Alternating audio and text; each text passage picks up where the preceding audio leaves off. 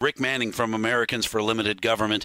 Back last week, I was really interested in finding out more about the 19 Republicans who voted in favor of a $1.2 trillion infrastructure bill, opening the door to $3.5 trillion more in spending, and what kind of repercussions? Rick Manning from Americans for Limited Government, good morning.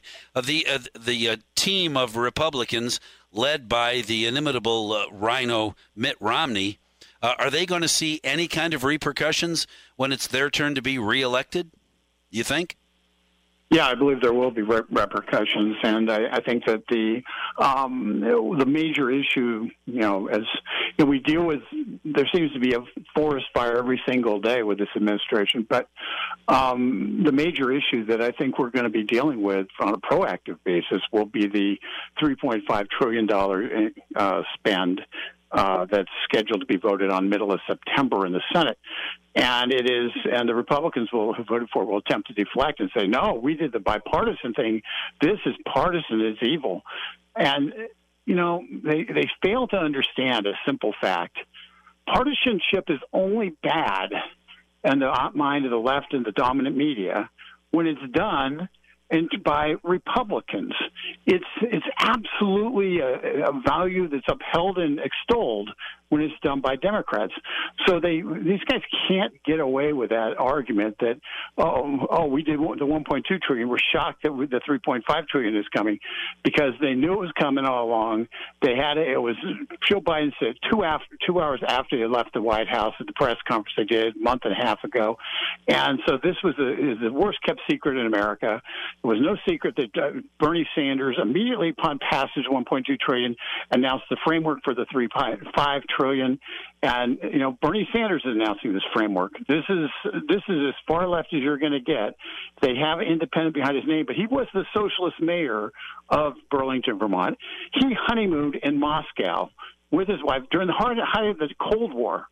Okay, so Bernie Sanders, not somebody who's you can do a deal with, and he's the guy who's writing this.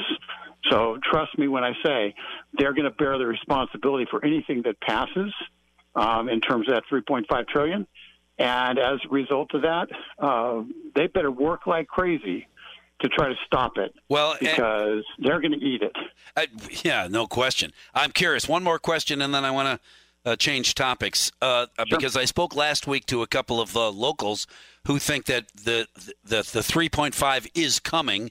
It's inevitable, but some of it at least can be undone before it does much damage by an incoming Republican in charge in case that's what happens at the ballot box. If Republicans get control in 22 and 24, some of or a bunch of the $3.5 trillion spending can be stopped before it's too late, so to speak. You agree? Well, no. Anybody who lived through Obamacare knows that the promise of getting rid of something someday when we finally get control is always dictated by, we don't have enough control.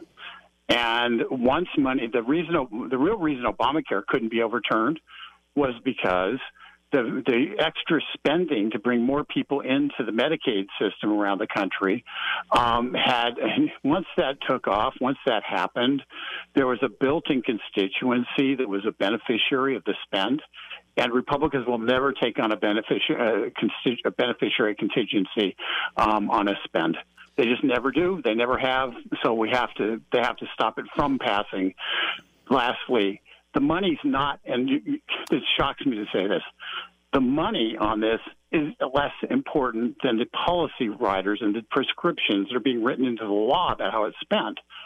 Because they're building a building, and they're putting the steel frame up with the language would pass in this $3.5 trillion.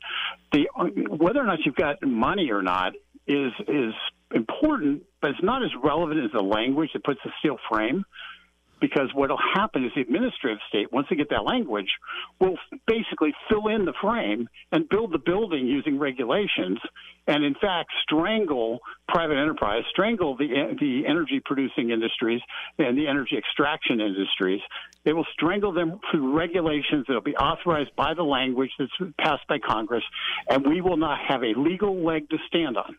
Yeah, that's the problem. And, of course, lots concerned that if the 19 Republicans get replaced at the ballot box, they'll be replaced by Democrats, which makes it even easier for Democrats. All right, quickly. That won't happen. Yeah, well, we'll get a chance to talk about that again someday. Terrorism. The war is over, and the terrorists won. Yeah, it's I have to tell you, I put out a statement yesterday that I was as hurt, disappointed, angry as I've ever been when putting something out. The Biden administration made a decision that they were going to effectively abandon Afghanistan, not what Trump was doing. He was bombing the heck out of the Taliban. They were trying to come up with an agreement, a peace agreement, but he was bombing the heck out of them and making them pay a price for not coming to the table. Biden, on the other hand, said, oh, well, we're going to stop air support for Afghan troops, and we're going to abandon the Bagram Air Force Base, and we're effectively going to withdraw into a shell. And then he didn't allow for us to get people out of there who are being slaughtered right now. The message that Joe Biden's policy has sent to the world is, you damn well better not be a friend of the United States, because the cost of friendship is far greater than the cost of opposition. That is a disastrous foreign policy message.